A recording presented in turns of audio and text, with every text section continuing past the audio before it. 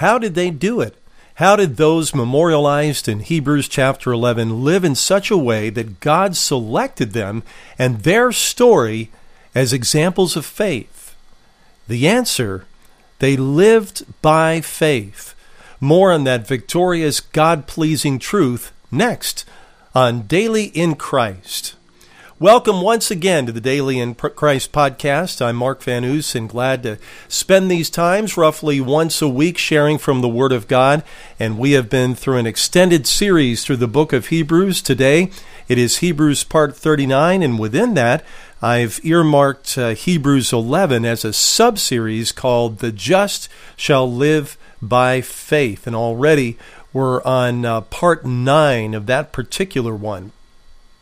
Well, as we get back into Hebrews, and we've spent the last two parts in this Hebrews and the Just Shall Live by Faith sub-series, going back into Romans chapter 3 and Romans chapter 4 to really get into the essence of what real faith is, faith ground zero. Don't forget that. If you didn't have a chance to hear those several prior podcasts, please be sure to listen to that before we go forward, because that provides a very important foundation. And it's so important to remember context. It's important to remember the context of Hebrews chapter 11 in the context of the entire book of Hebrews as a whole. Remember that Hebrews is centered on the Lord Jesus Christ as the perfect Son, perfect high priest, living a perfect life in perfect obedience to the Father out of a heart of perfect love. He suffered perfectly. He bled perfectly. He sacrificed perfectly. He died perfectly on the cross, rose again perfectly, ascended perfectly to the Father's right hand, and now reigns perfectly from the throne. How could you ever improve perfect? That's the message of Hebrews. We are in an infinitely better covenant, the new covenant of grace over the old covenant of law. The reason is because of the perfection of Jesus and the perfection of his finished work. So we need to remember Hebrews 11 and the subject of the just shall live by faith in the important critical context of the whole book of Hebrews. I think that's where we get these weird ideas about faith that seem to pop up, or imbalanced concepts about faith. We tend to, I think too often when the subject of faith is taught, we're focused on ourselves having more faith. Faith becomes the center. That's a serious mistake. The Lord Jesus Christ himself must be the center. Our faith is directed to someone else. So it's important to recall the critical, full context of the book of Hebrews as we look at Hebrews chapter 11. A couple of important themes that I want to bring back to your attention again from Hebrews chapter 11. First of all, in verse 1 it says this, "Now faith is the substance of things hoped for, the evidence of things not seen." Substance and evidence. First of all, substance. It's the reality of the thing, of things hoped for. And hope in the Bible speaks about the future. It isn't worldly hope like, well, I hope it doesn't rain, or I hope I ace this test, or I hope I get married someday, or I hope I win the lottery. Biblical hope is based on the certainty of God himself and his promise. And it looks to the future with great hope because of God and because of his faithfulness. So faith is the substance, the reality of things hoped for. Secondly, it says that faith is the evidence of things not seen. Now that's interesting. Usually when we think of evidence, we think of something tangible that you can touch, that you can see, and so forth. But this evidence that is spoken of is in the very Word of God. And many things when you think about the Lord, about God himself, God is spirit. He's invisible. We cannot see him. There are so many things about God that cannot be apprehended by our five senses. Why? Because God is infinite. And we and our senses are infinite. Our minds are small. And so God, there would be nothing that we would ever know about God. How in the world can someone who is teeny tiny and very finite know anything at all about a being who is infinite? It's mathematically impossible, unless that infinite being chooses to condescend and reveal some things about himself. And that is exactly what God has done at the very beginning. In Romans, we see the revelation of God in the creation. The creation itself reveals the design of the designer, the creative ability of the creator, the engineering genius of the master engineer of the universe. Romans chapter 1 tells us about that. We have the testimony of the Scripture, the testimony of the prophets and the apostles.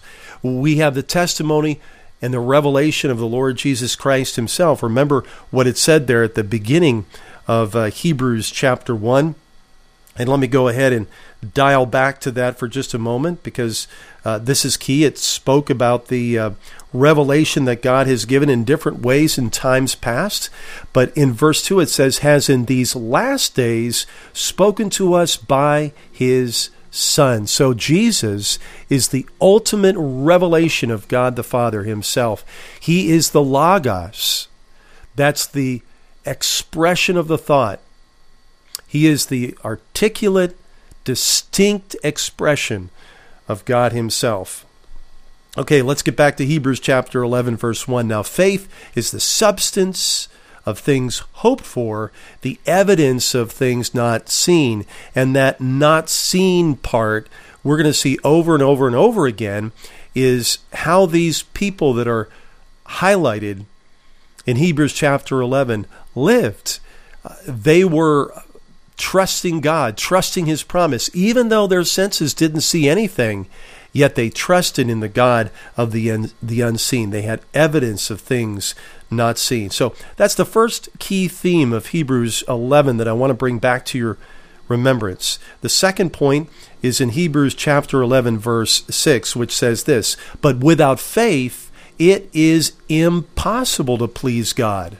For he who comes to God must believe that he is, and that he is a rewarder of those who diligently seek him.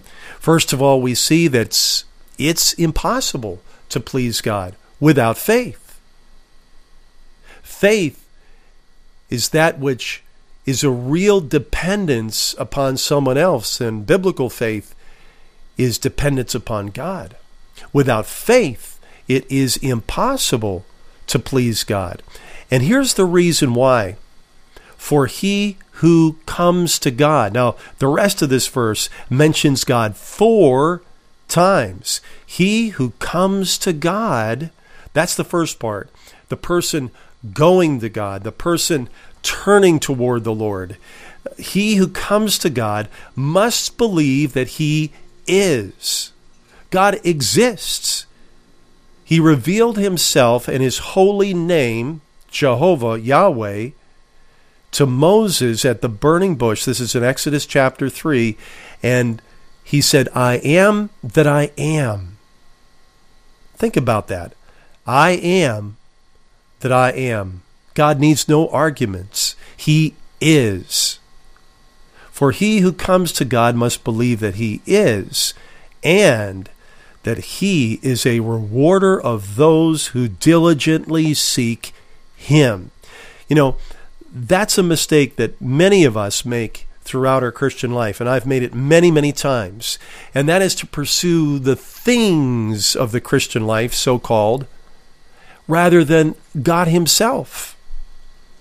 Everything in the Scripture comes together around God, and ultimately around God the Son, the Lord Jesus Christ.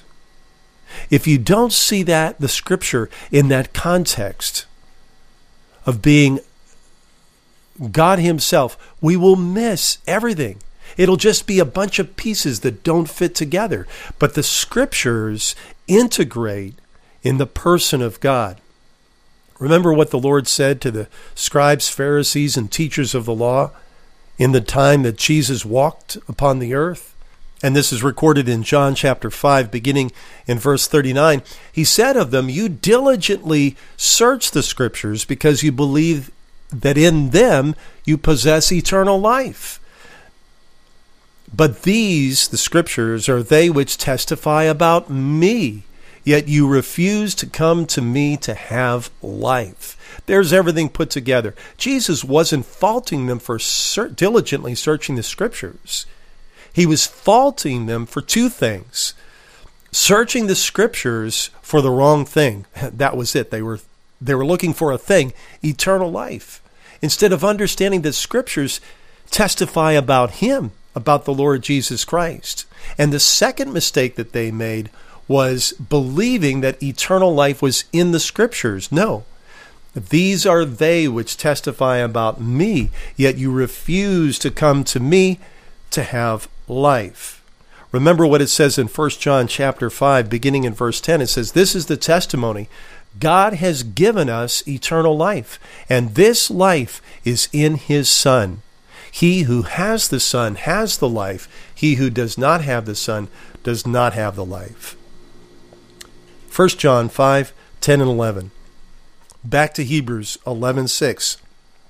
And bringing to your remembrance again these critical themes that we can't lose sight of in Hebrews chapter 11. Hebrews chapter 11 verse 6 says, "But without faith it is impossible to please Him, for he who comes to God," just like Jesus said of the scribes, Pharisees, and teachers of law and their big mistake, "You refuse to come to me to have eternal life." Those who come to God. Think about all of the people we're going to be looking at here quickly as we go through more of Hebrews chapter 11 in a moment. They were God-directed. They were pursuing God. They wanted to know God. They wanted to experience God. This wasn't dead religion. This is the reality of real relationship with the living God. For those who come to God must believe that He is, and that He is a rewarder of those who diligently seek Him. And that is who God is. He is truly that kind of a rewarder. Okay, with those important things, setting things back up, keeping the context, and I just can't say it enough. I can't repeat it enough. It's important for us not to lose sight of the centrality of Christ and His perfect finished work. It's critical not to lose sight of the truth that the one that we're pursuing is not a truth, but a person, the Lord Jesus Christ. Today we're in Hebrews chapter 11, beginning in verse 13, and I'd like to read together, please, verses 13 through 16. And before we do that, let's take a moment right now. Let's put into practice exactly what we were talking about. Let's turn our hearts toward the Lord, and let's go to Him in prayer, believing. Father, we thank You that You are the living God. You are the one who is the great I am that I am. And Lord, even though in this noisy world of carnality and worldliness and everything that seems to exalt the creature rather than the Creator, Lord, we deliberately set our hearts on pilgrimage to seek You out and find You and experience You. And Lord, that's exactly what we're looking for as we go into these verses today in Hebrews chapter 11. Lord, we want to know You. And Lord, we desire for You. We thank You for the Holy Spirit given, the one who inspired the very words that are in the Bible.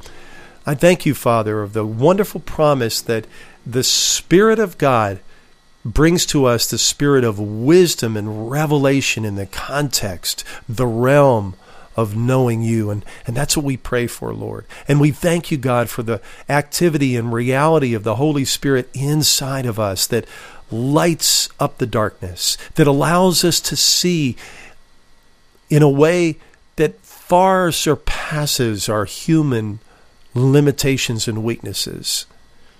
Father, I pray that with that light, we would know better the hope of Your calling, what are the riches of the glory of your inheritance in the saints, and what is the exceeding greatness of your power, your ability toward us who believe, like the working of your mighty strength, which you exerted in Christ, when you raised him from the dead, seating him above all principality and power. And we thank you, Lord, it is done. Amen and amen. Are you excited? Are you excited to see what God is going to show you, how he's going to reveal more of himself and his heart to you? Okay, let's go into Hebrews chapter 11, and we're going to start today in verse 13. Now, just remember, what we've had so far in Hebrews chapter 11 is people who walked by faith like Abel and Enoch, people like Noah and Abraham and Sarah. Verse 13, these all died in faith, not having received the promises, but having seen them afar off, were assured of them. They embraced them and confessed that they were strangers and pilgrims on the earth. For those who say such things declare plainly that they seek a homeland. And truly, if they had called to mind that country from which they had come out, they would have had opportunity to return. But now they desire a better, that is, a heavenly country. Therefore, God is not ashamed to be called their God, for he has prepared a city for them. That's Hebrews chapter 11, verses 13 through 16. And again, you can see that theme that we brought out there in Hebrews chapter 11, verse 1, the evidence of things not seen, the substance of things hoped for. That's what these people were. It says that they were strangers and pilgrims on the earth. A stranger is someone who's not at home in this place. A pilgrim is someone who is on a journey to a holy destination.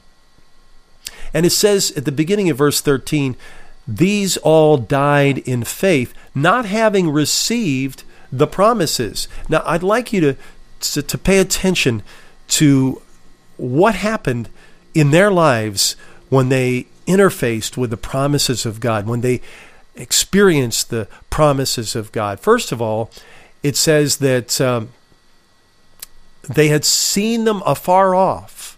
In other words, they realized that God had promised something, but it was something that was coming down the road. It says there in verse 13 that they were assured of them. And it isn't because these people are so incredibly awesome with superhuman abilities. No, these are ordinary people like you and I, but their resting reliance was upon God and his ability. And so it says that they were assured of them in a passive sense. God had acted with his word to assure them.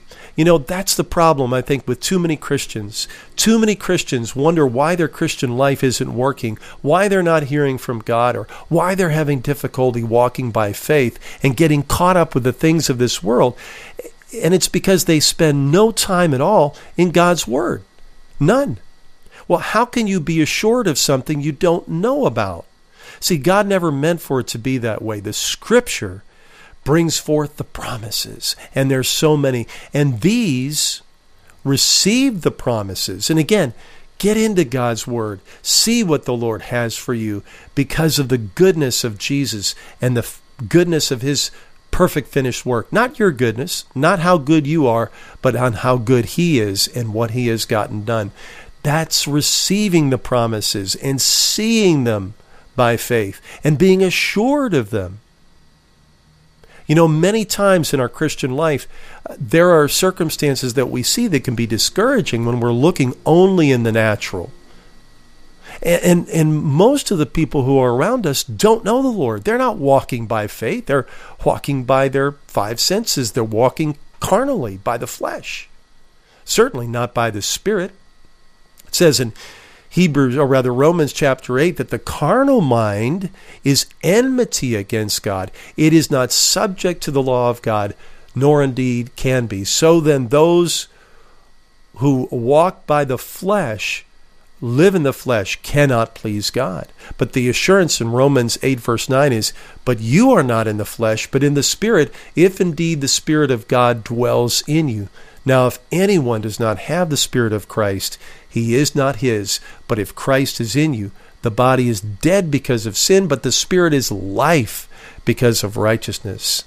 And if the Spirit of him who raised Jesus from the dead dwells in you, he who raised Christ from the dead will also give life to your mortal bodies through his Spirit who dwells in us. See, there is a vibrancy of life that the believer experiences them. And walking by faith, walking by the Spirit is the victorious life. But you can have none of it if you don't know.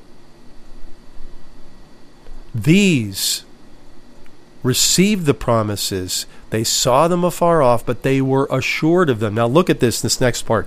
They embraced them. Now when you embrace something, you're taking it as your own. You're holding it close to your heart and saying, this is mine. It's precious to me. You know, as we take the time in God's Word, as we seek God out, the Scripture directs us to him. As we are exposed to his wonderful, loving promises, we begin to be assured of them. We embrace them. We hold them close. We treasure the promises of God. And our heart begins to understand, because of the Lord's presence, just how much he loves us. They embraced the promises. And they confessed, they admitted, that they were strangers and pilgrims on the earth. They realized that this life is not all there is. Oh, there's so much more. They realized that they were on a journey, and the destination was fantastic. And I'll tell you what, the journey is really good too. The pilgrimage is a sweet pilgrimage. It reminds me of what is said over in Psalm 84, beginning in verse 5, it says, "Blessed is the man whose strength is in you, whose heart is set on pilgrimage, as they pass through the valley of Baca." Now, the valley of Baca means the valley of weeping. They make it a spring. The rain also covers it with pools. They go from strength to strength. Each one appears before God in Zion. O Lord God of hosts, hear my prayer. Give ear, O God of Jacob. And then it says in verse 10, "For a day in your courts is better than 1,000 elsewhere. I would rather be a doorkeeper in the house of my God than dwell in the tents of the wicked. For the Lord God is a sun and shield. The Lord will give grace and glory. No good thing will he withhold from those who walk uprightly.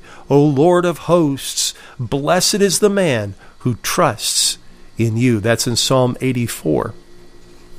You see, they were on this wonderful journey. It is not a journey alone. It is not the journey of an orphan.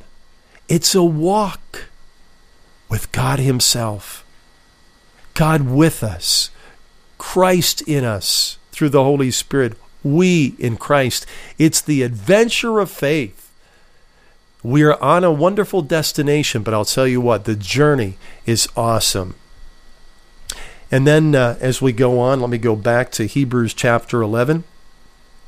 It says this, "For those who say such things, that they're strangers and pilgrims on the earth, declare plainly that they seek a homeland. And truly, if they had called to mind that country from which they came out, they would have had opportunity to return." Now, think of the patriarchs. I mean, Abraham was called out of the land of Ur of the Chaldees, and then he was called into what was the promised land, a land that turned out to be flowing with milk and honey. He walked with the Lord, and it was so blessed. How about Jacob and Isaac, and so forth? They were journeying in the Lord, journeying in the promised land. How about Moses? God called him out of Egypt, ultimately to lead Israel out of captivity to the place of their destiny in the Holy Land, in the land of promise. And truly, if they had called to mind that country from which they had come out, they would have had opportunity to return. But now they desire a better, that is a heavenly country. You see, that's what's going on in their lives. They have taken these promises of God. They have been assured by them, exposed, treasuring to these promises, treasuring them. They embraced those promises. They had a true eternal perspective on things. Even though some of those things seemed to be a way off, they were on pilgrimage, yet as we saw in Psalm 84, they bring blessings. Even in the valley of weeping, they turn it into springs. And it says at the end of verse 16, therefore God is not ashamed to be called their God, for he has prepared a city for them. Isn't that something? God is not ashamed to be called our God. You know, it's one thing to identify with God, but it's an amazing thing to realize that God has in his own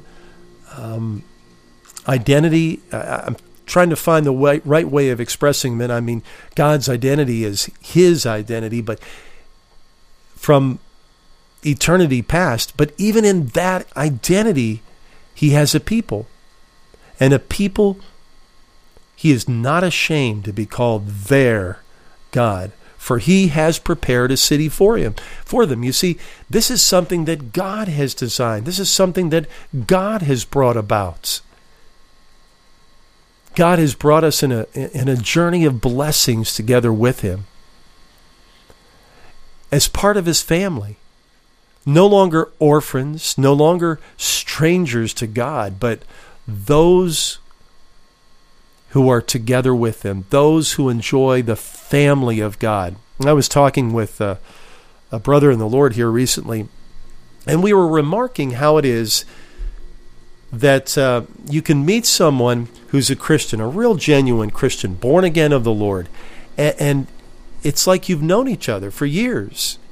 Several years ago, I had the opportunity while attending the National Religious Broadcasters Convention to sit down in a wonderful luncheon. It was the International Luncheon, and there were people, broadcasters, Christian broadcasters from around the world. And at our table, we had people from Europe and Asia. Sitting right next to me was a station manager of a station, a Christian station in Turkey. Now, this is the land where Paul had ministered so much, what was called Asia Minor back in the times of the Bible. And it was so cool to be able to meet another brother in the Lord from halfway around the world. And the connection that we had with one another was a family connection. That is something so precious. And this is our God. This is the way he is. This is what he gives to us. We're together with him. We're together with his people. And God has his family scattered all over the globe. You'll never be alone. There's always going to be family for you, the family of God. And I think that as we live in the enjoyment of that, this is what the world is looking for. The world is looking for a place they can call home. The world is seeking family love. So many who are lost are what they don't realize is what they need in their lives is God himself as a father. And God desires that. He would that none should perish, but all would come to eternal life. For God so loved the world that he gave his only begotten Son, that whoever would believe on him would not perish, but have everlasting life. That's in John 3:16. Well, we've got to move on. Let's pick it up in Hebrews 11, verse 17. Back to Abraham. By faith, Abraham, when he was tested, offered up Isaac. Now remember the account. I believe it's in Genesis chapter 22. The Lord had promised to give Abraham many descendants, as many as the stars in the sky and the sands on the seashore. And ultimately in the plan of God, one of those descendants would be the Messiah, the Lord Jesus Christ himself, and everything good that he would bring. And God made it clear that he would fulfill those promises, those incredible promises, through the person of Isaac. But remember that God called Abraham to go to a place called Mount Moriah, and there to sacrifice the very same son of promise, Isaac. It didn't make any sense whatsoever. Why would he kill and end the life of the one who's supposed to live and have kids, and they have kids and more descendants, all the way down through Messiah? How could there be a nation if he's dead? And so that was really an amazing trial. But you remember what happened. He had prepared the wood for the offering, which would be a burnt offering, which seemed to be his son. And he was about to raise his hand to kill his son as a sacrifice. And God stopped him. And God provided a lamb caught in the thicket. God provided the lamb. He provided the sacrifice. In fact, that's really what Abraham said even before they came to Moriah. This is in Genesis chapter 22, beginning in verse 7. But Isaac spoke to Abraham his father and said, "My father." And he said, "Here I am, my son." Then he said, "Look, the fire and the wood, but where is the lamb for a burnt offering?" And Abraham said, "My son, God will provide for himself the lamb for a burnt offering." And so the two of them went together. A few verses earlier, Abraham rose up early in the morning. This is at verse 3. Took two of his young men with him and Isaac his son. He split the wood for the burnt offering and arose and went to the place of which God had told him. Then on the third day, Abraham lifted his eyes and saw the place afar off. And Abraham said to his young men, "Stay here with the donkey. The lad and I will go yonder and worship." And listen to this. "And we will come back to you." Did you catch that? We will come back to you. He knew exactly what God commanded him to do. It was impossible. Well, let's find out what was going on in the mind and heart of Abraham by faith. And let's read verses 17 through 22. We'll start in verse 17. By faith, Abraham, when he was tested, offered up Isaac, and he who had received the promises offered up his only begotten son, of whom it was said, "In Isaac your seed shall be called," concluding that God was able to raise him up, even from the dead, from which he also received him in a figurative sense. I want to stop right there, because there's so much that really gets into the head of Abraham. It says that, first of all, it says that he who had received the promises offered up his only begotten son. Let me ask you, who else offered up his only begotten son? That's right. God the Father offered up his only begotten son. He so loved the world that he gave his only begotten son. And in this case, that son was given. That son was sacrificed, the Lord Jesus Christ, having become the Lamb of God, the Lamb who would take away our sins.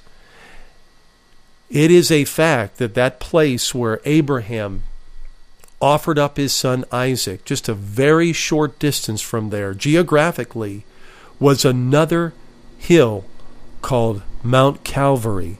And upon that place, that mount, God the Father offered his only son.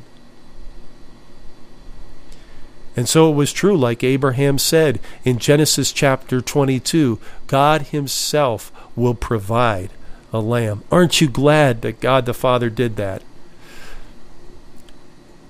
Abraham, and we get a little bit of background in this and his thinking when we were talking about the ground zero of faith, particularly in Romans chapter 4. Abraham looked not to his ability. His ability maybe was to kill, but not to bring back to life. And God had made a promise. And remember what it says there in Hebrews chapter 4, or rather Romans chapter 4, beginning in verse 20, speaking of Abraham. He did not waver back and forth at the promise of God through unbelief, but was strengthened in faith, giving glory to God, and being fully convinced that what God had promised, God was also able to perform. That's key. That's the ground zero of faith. Remember what we said in the last part of the Hebrews series? Abraham realized that God made a promise, and God is not a promise breaker. And he was strengthened in his faith. He gave glory to God, not looking at his inability, but in God's infinite ability, God's infinite faithfulness. And he was fully convinced that what God had promised, God was also able to perform. We see the same kind of language here in Hebrews chapter 11, where it says that, verse 19, concluding that God was able to raise him up even from the dead, from which he also received him in a figurative sense. That's at the core. That is at the ground zero of faith. It's focused on God's infinite ability, not our ability. With God, all things are possible. Jesus said in Mark 10:27, with man, this is impossible, but not with God. With God, all things are possible. Abraham understood that. That was the greatness of his faith. His great faith was based upon the greatness of God, the faithfulness of God, who made such wonderful promises.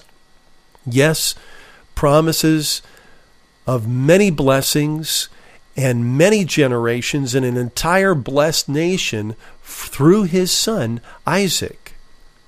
And so he concluded that God was able to raise him up from the dead, from which he also received him in a figurative sense. And then there's a legacy that we see as we look at Hebrews chapter 11. In verse 20, it says, by faith, Isaac, the son of promise, blessed Jacob and Esau concerning things to come. By faith, Jacob, when he was dying, blessed each of the sons of Joseph and worshipped, leaning on the top of his staff. By faith, Joseph, when he was dying, made mention of the departure of the children of Israel and gave instructions concerning his bones. You see, first, it's Abraham walking by faith.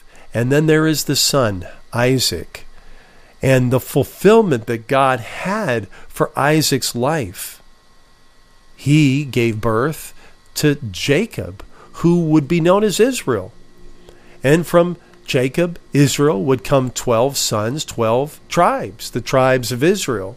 And then there's the son of Jacob. Remember Joseph, who went to Egypt, and by faith he faced many different difficulties, but God moved him in a great destiny of the saving of many, an entire nation, the nation of promise.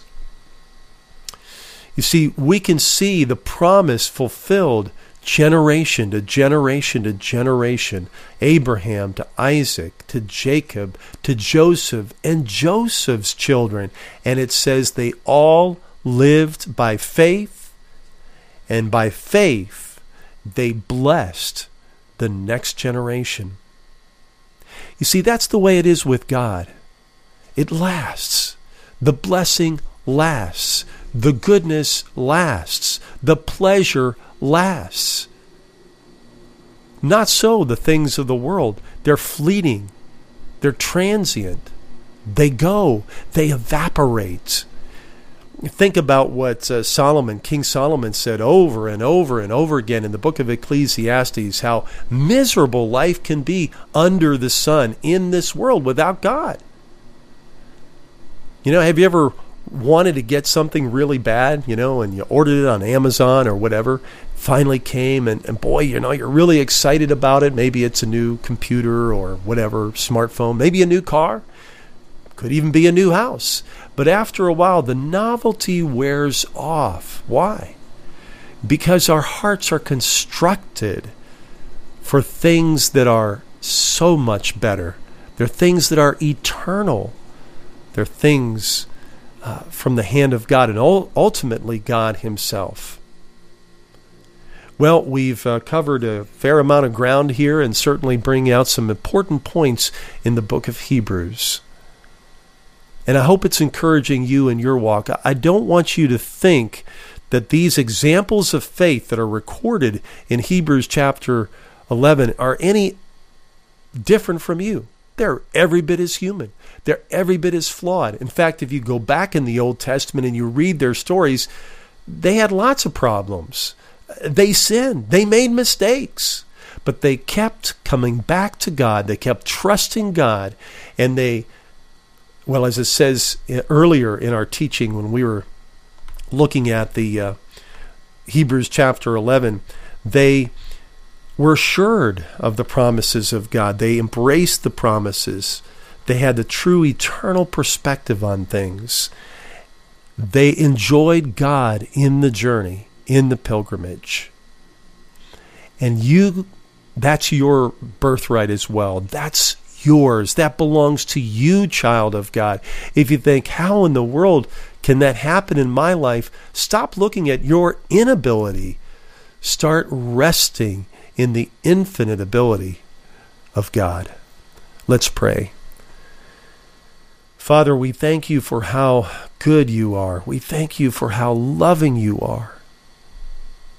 And Lord, just catching a glimpse of you, getting a taste of you, taste and see how good the Lord is.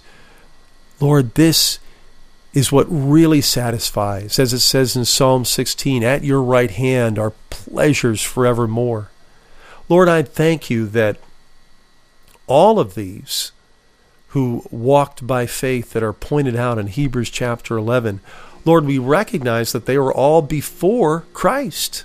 They were before the fulfilling of the promises. They were before the enacting of the new covenant. They were before the Messiah himself. And yet they enjoyed their walk with you. They enjoyed the journey, the pilgrimage. They saw you daily moving and blessing. Father, I pray, help us to look to you by faith, to be in the Word of God, to know you through the Word and through the Spirit, as Jesus reminded us by what he said to the scribes, Pharisees, and teachers of the law. These are the scriptures which testify about you. Lord, may we, by faith, come to you, believing that you are, and that you are the rewarder of those who diligently seek you. Thank you, Father, that we don't have to do this alone on our own ability. You've given us your Son, Christ, alive inside of us. He's the perfect God and perfect Son of Man. And so, Lord, we rest on him, we rely upon him, and we're excited about what you are going to do in and through our lives for your glory. In Jesus' name, amen.